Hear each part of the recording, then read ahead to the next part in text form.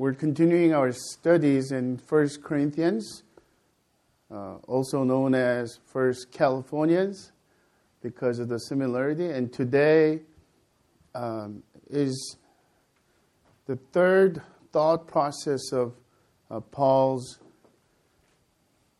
answer to the root cause of divisions in the church. And as I mentioned before, chapter 1 through 6 or 7, Paul is dealing with the problems that were brought from the household of Chloe.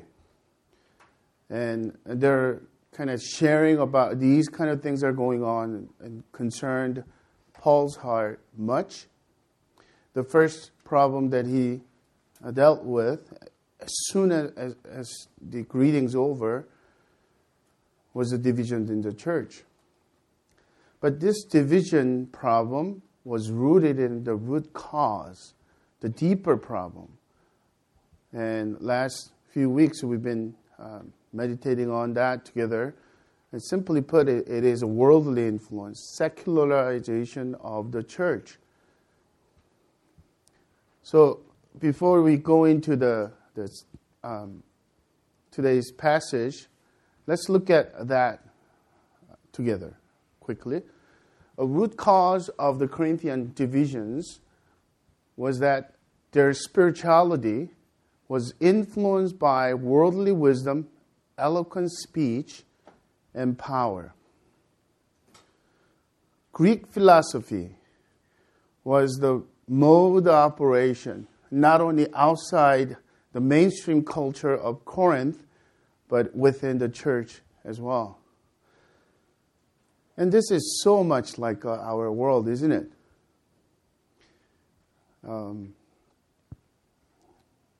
We're bombarded with the popular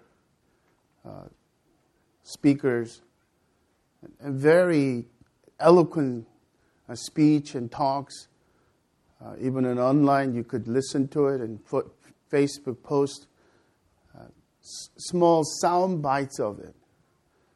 And because of that, the much of church culture were infiltrated by that worldly influence as well. And Paul's antidote for that was 3 challenges. It's basically thought processes. Chapter 1, verse 17 through all the way to today's passage. Chapter 2, verse 5 is one thought process, but 3 different challenges. The first challenge is this: consider the word of the cross.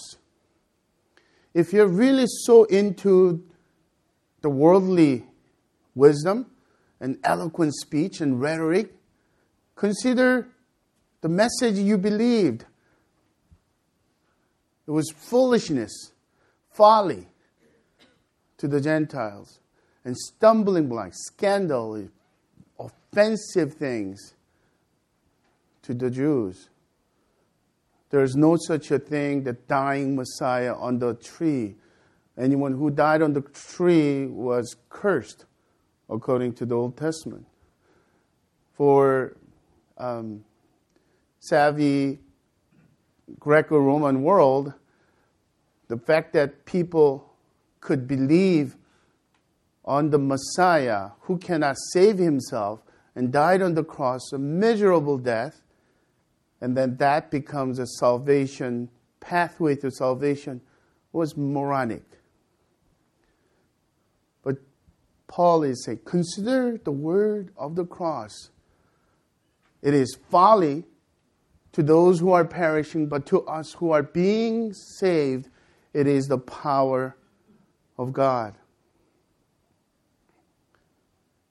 God has intentionally chosen foolishness of man to shame the world, to shame the wise. The second challenge was, okay, then now let's turn to you. Consider your calling when you came to believe in the message of the cross.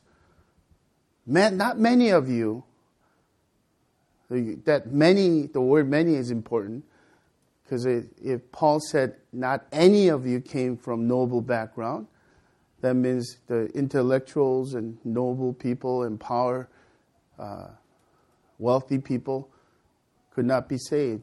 But there are few sprinkles of those people, but vast majority of Corinthian church, as well as our modern day church, like ours also too, did not come from noble background, powerful positions and status.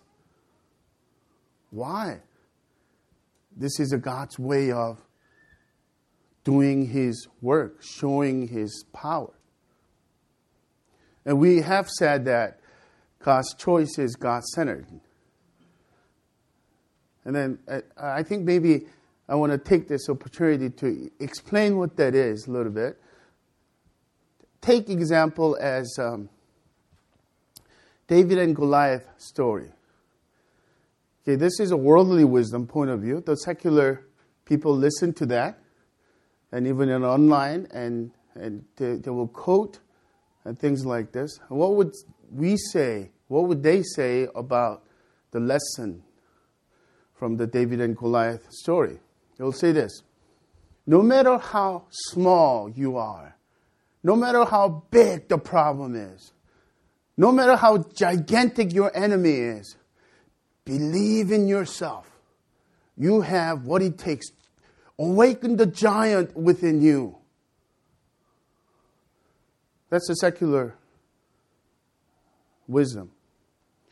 Taken to the culture of within the Christian culture, it could be like this.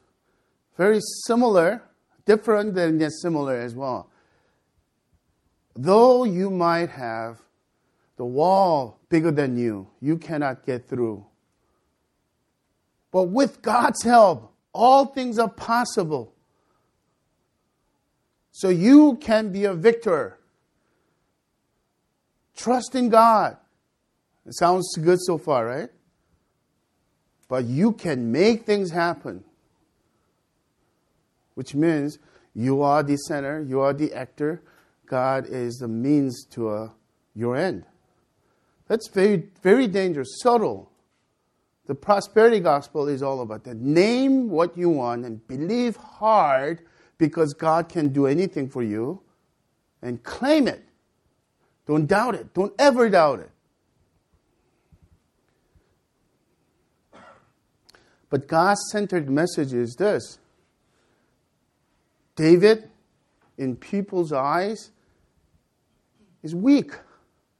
Goliath should have won. There is no question about it. But God is bigger than Goliath and than David. When David simply surrendered himself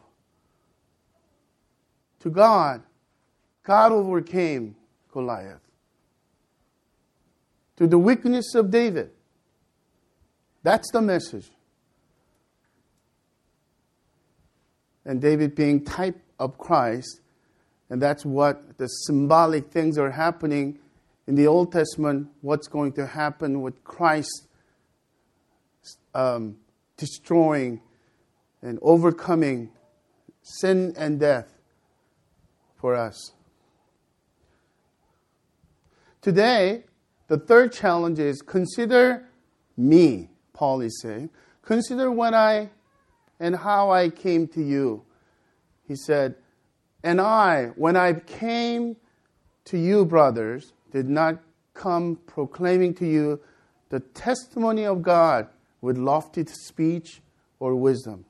He is actually giving himself as a prime example of God's way of revealing His power. And it is important for us to look at today's passage very carefully and very honestly. It will change the way that we do church life and the ministry. And when it comes to our church's vision and value, this is so close to us. And my prayer is that God will give us a passion refueled passion, if you will. The steadfast commitment to this principle that Paul is expounding. Paul is talking about himself. And I want you to know this. Paul is not posing that something he's not. He's as real as he could be. And I want you to notice Paul's heart. Paul wears his feelings on his sleeve. And talk about transparency and vulnerability.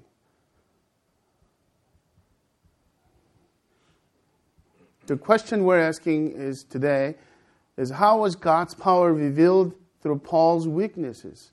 Number one, God's power was revealed through a weak message of Paul's preaching. Verse 1, again, and I, when I came to you, brothers, in Corinth, did not come proclaiming to you the testimony of God with lofty speech or wisdom, for I decided to know nothing among you except Jesus Christ and Him crucified.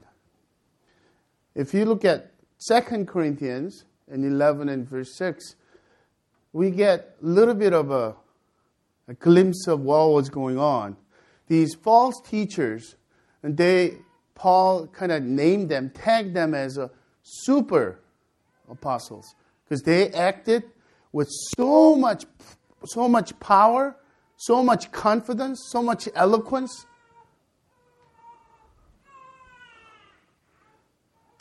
Second Corinthians 11, 5, 6.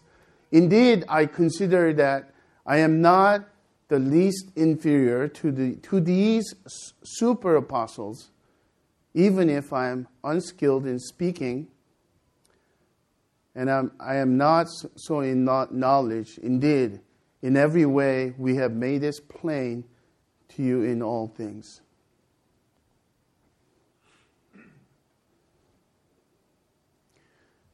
When you think about Paul's way of coming, that he comes with intellectual background himself. He was tutored by one of the well-known Greek philosophers and the Greco-Roman world, and the rabbi that it was so fluent on the worldly wisdom as well. So it's not that Paul didn't know how to use this rhetoric, the speech, debating, the convincing words of wisdom, but he actually chose not to. He comes with utter humility. But maybe we should really think about this in our point of view as well. When we listen to a speaker, sometimes there are two responses. We come away so impressed by the sermon because of the skills the dynamic skills and knowledge that the speaker has, the preacher has. We're so impressed and we're kind of thinking about the person so long. That's one. But in your life, in my life, for sure, I come away with the messages that left me with nudgings of obedience. That as soon as the sermon's over, as soon as the service is over, there was a voice, strong voice of the Holy Spirit, nudging me to act, to obey, to change. Not so much of the person, not so much about the illustrations, not so much about that person's extravagant rhetoric. And super apostles are very similar to our world. There are people who are so eloquent, and I'm blown away sometimes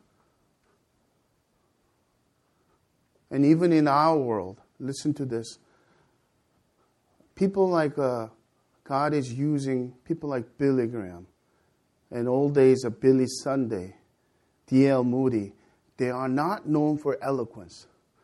They're actually, the criticism for that, their message is too simplistic, too plain, too elementary.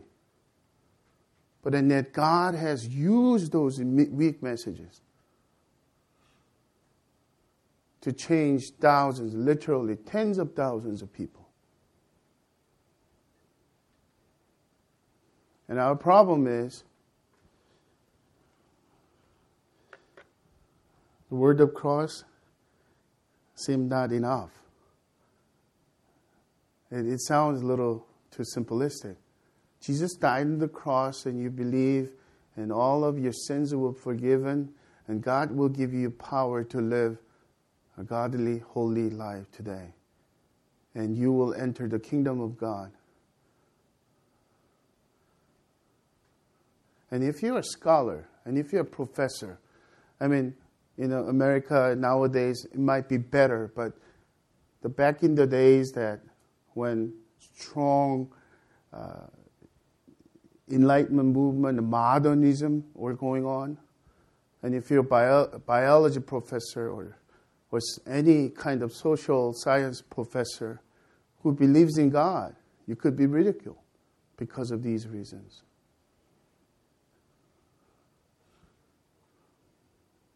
And Paul is saying, I am determined and know nothing but Christ and Him crucified.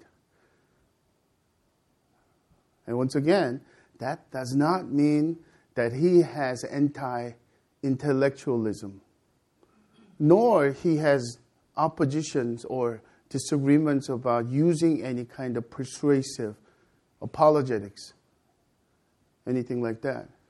And even in Book of Acts, we would see Paul become very persuasive, talking to the Judaizers and talking to the people who are influenced by the Greek philosophers, Athens, Philippi, Berea. He would do that. And another thing is this. This doesn't mean that we should not share the gospel with intellectuals or powerful people at all. The problem is what we count on, what we put our weight in.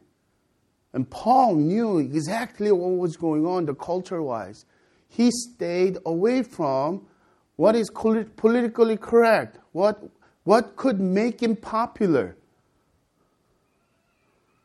And he chose to stay away from lofty speech or human wisdom. I wonder whether we're convinced. And if you call Crossway your home church, I want you to know this. We are steadily and steadfastly, should I say, committed and determined to hold the simple Word of God as a power of God. And I'll talk about myself a little bit later. Unlike Paul, Apostle Paul, this Paul doesn't have many skills that hold back at all. Number 2, God's power was revealed through weak way of Paul's preaching. Not only Paul had a weak message, but he had weak posture and form and style. Verse 3, and a little bit of verse 4, the first part of verse 4. When I was with you in weakness and fear and much trembling, and my speech and my message were not in plausible words of wisdom. And we all know that when Paul mentions about super apostles, it wasn't just super apostles, the false teachers who are disrupting the unity and all that. But Corinthians Christians themselves, were criticizing Paul for these kind of reasons. For example, 2 Corinthians 10:10, where they say, Paul is writing this, his letters are weighty and strong, but his bodily presence is weak, and his speech of no account. One commentator say that in today's standard, Paul will never make major network because he's not good enough, public speaking wise. He was rather weak. His pen was strong. Oh, they gave that kind of credit. He knows a lot, and his writing is so powerful. But when he shows up, he's so,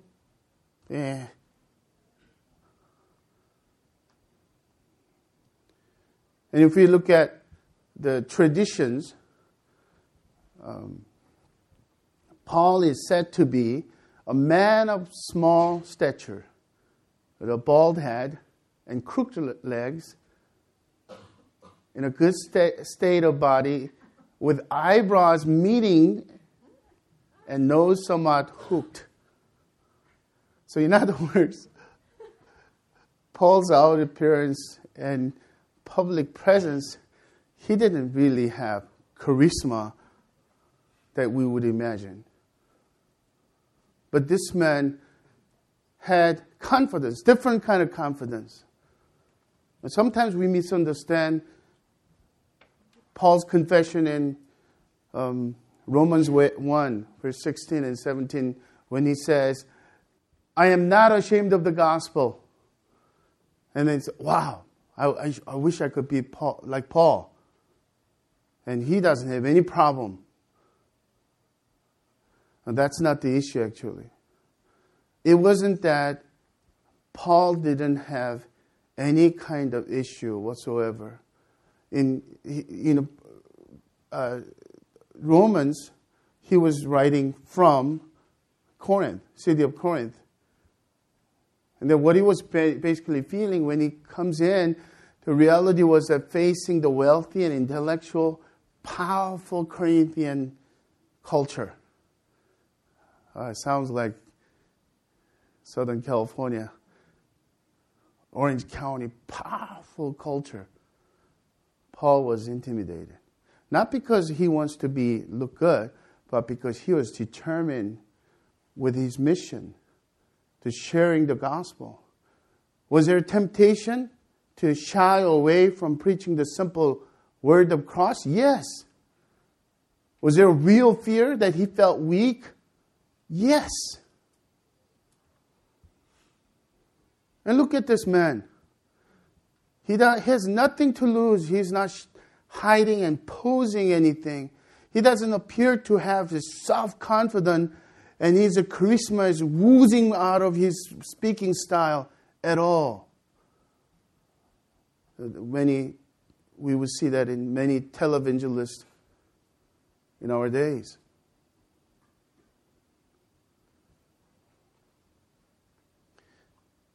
In spite of all this, Paul chose, these are my words now, humble confidence. He was utterly humble because he was convinced that he can't do anything apart from God's power. But he was confident because his sufficiency didn't come from his style or method or wisdom or lofty speech, what he could do, but in God. He chose humble confidence. What does that look like? When we are choosing humble confidence, we have an absolute trust in the Word of God. The Word of God. Should I say the weak message of the cross.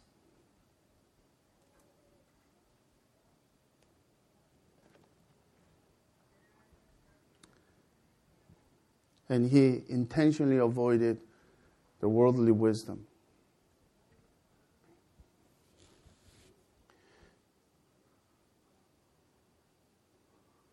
I wonder what went through the First Corinthian Christians' mind when they're reading this. They couldn't deny the fact that Paul brought this message very plainly and simply. They received and they were impacted and transformed by it. But there's a strong current. But everybody wants this.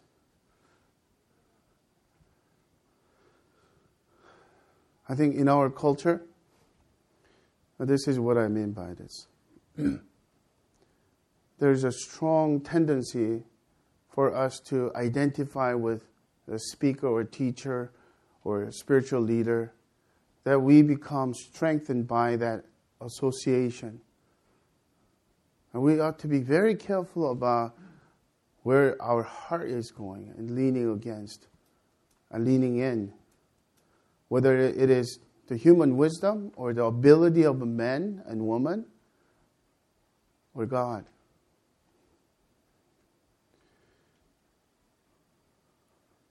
Okay, my story is this. I actually struggle with this over and over. Number one, I'm a non-verbal person. It's not just English, my first or second language. I'm a non-verbal person, so if you ask me to speak and express something in Korean also too, there are parts that I would take long. And even in our church people, some of you already experienced it. On the phone, there's a long pause. Hello, are you there? I'm thinking for you. Can you play some background music or something? On top of that, I'm a 1.5 generation. I came to the States when I was 16. And my self-consciousness is always about this tongue-tiedness and wrong pronunciation, imperfect sentences, and grammar. And as I'm looking at this over and over, especially at Crossway, I'm at the crossroad, choosing to believe, yes, I need to admit my weaknesses, and I could improve on some things. But do I really believe that if I could be a certain way in my public skills, and that I sometimes, admire certain type of speaker, if I become like him, will I become powerful? That's wrong message, isn't it? The same way from listener's point of view also too. How do you evaluate a sermon or worship? This is so man-centered in California. Coming away, so, wow, he rocked the house. What did you listen? What did God speak to you? I don't know, but he was good. That story was hilarious. We've all been there, right? But is that the work of the Holy Spirit? The power of the Holy Spirit is hindered by our trust and reliance on human wisdom and lofty speech. Once again, another clarification is there are dynamic speakers who are utterly humble and confident in God, and they continually die to themselves. So when they speak, there's work of the Holy Spirit powerfully moving. There's nothing wrong with that. Actually, we want to see more of those people. But the lure is when you become popular, when you're in the limelight, when you are capable in so many ways, there is a stronger temptation. And there is a stronger temptation of that church or followership.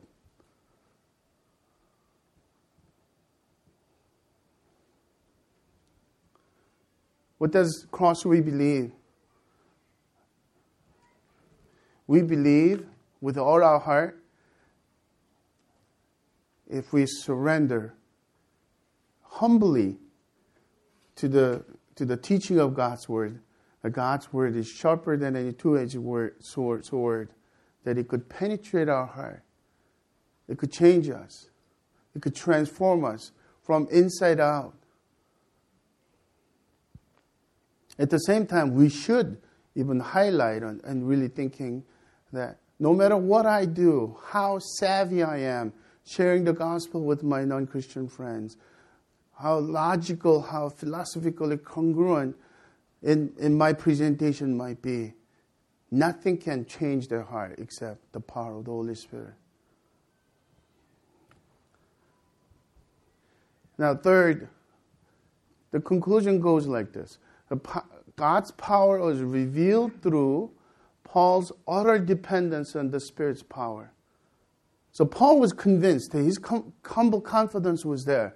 But he wasn't kind of testing it out left and right and giving it a case by case. Maybe this one I could handle. Maybe I need God's Spirit's power a little bit here. Every single moment of his life and ministry, he was determined to be utterly dependent on the power of the Holy Spirit. Verse 4 again. And my speech and my message were not in plausible words of wisdom. The two different words, my speech and my message, might not necessarily two separate things, but he's covering the area. Not only the content, but the style. Not only the message, but the delivery. We're not in plausible words of wisdom, but in demonstration of the Spirit and of power. Why? So that your faith might not rest in the wisdom of men, but in the power of God. And I think it's important for us to really to look at this utter dependence of the Holy Spirit. Is not only for the preachers or the pastors or apostles or missionaries, but day to day, the need for spirit dependence on every single one of us is so crucial.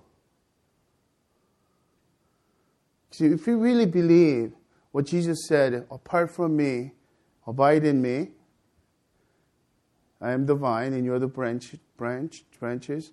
Apart from me, you can do nothing.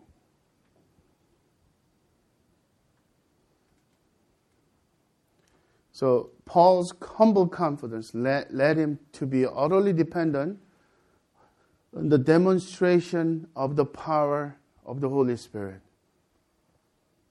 So in our lives, even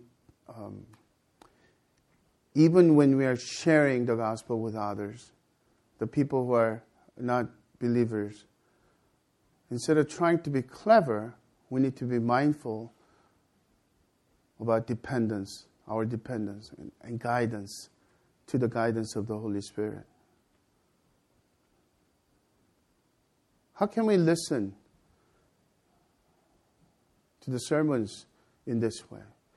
When you come Sunday morning worship, and when you come to the home group study,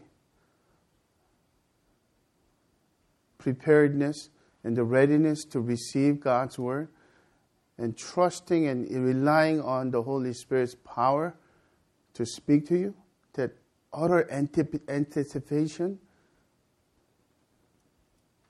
is something we need. Sisters, brothers, listen to me. If we do not do that, become intentional about that, our default mode is man-centered. Man-centered means me-centered. When you're walking in, it becomes a show. How can this show, a worship service, aka, touch me, inspire me, in some sense that lift me up? Then I will come back.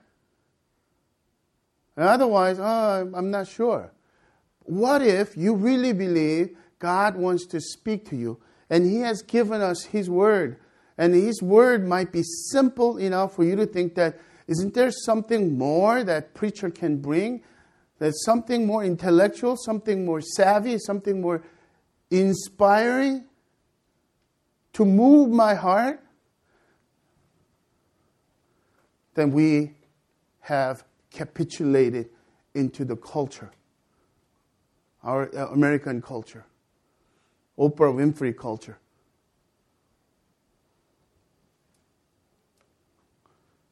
Would you do that? Would you become vigilant this coming week? Look at the post of Facebook and the people, what they're sharing. It's largely inspirational, man-centered wisdom.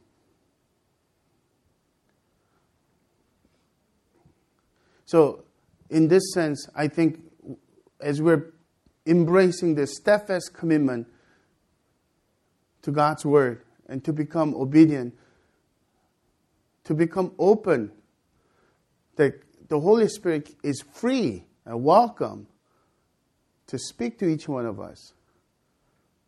Oh, we will become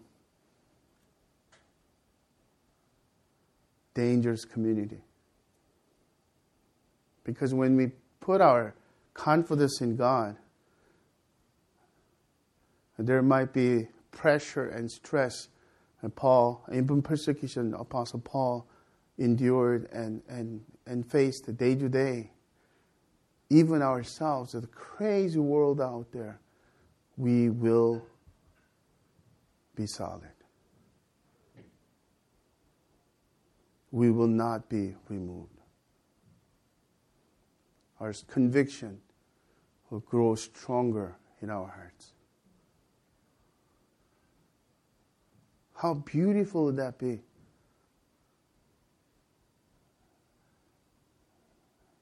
It being expressed in fruits of peace and joy and humble confidence and patience, self-control, the fruit of the Holy Spirit. I think the section is ending this time in next week. Actually, 2 weeks from today. Next week is Father's Day, so we will have a special message on that.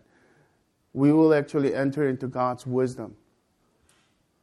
And Paul is going to, now instead of answering defensively, but he's going to become more proactively. You really love wisdom, and I'll show you God's wisdom going into that. Starting with verse 6 below. But in summary, I think there's no other person than John Stott. Summarizes it so well. So I use his word to conclude. He writes, the central theme of Paul's Corinthian correspondence, and especially of 1 Corinthians 1:17 to 2:5, is power through weakness.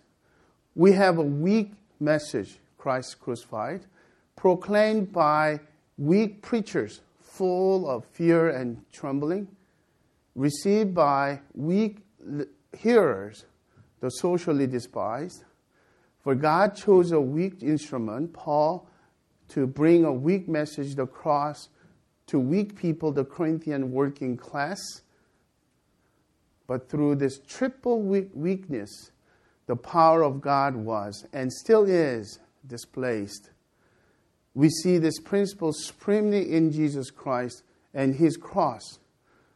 For when in Judean desert the devil offered him power, he declined the offer. Instead, he gave himself voluntarily to the ultimate weakness and humiliation of the cross.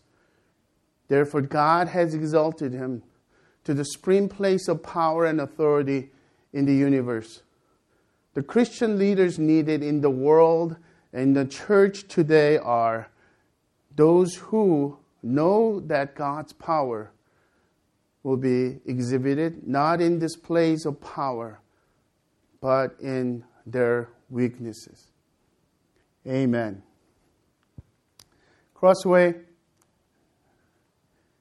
even as we are anticipating all church retreat, and I think our retreat team has become well-oiled machine. and then our elders and I gathered together. How should we lead this retreat together? And we spent 25 minutes of our leadership team meeting, beginning portion of it, in prayer. I'm going to ask you to do the same thing. Why?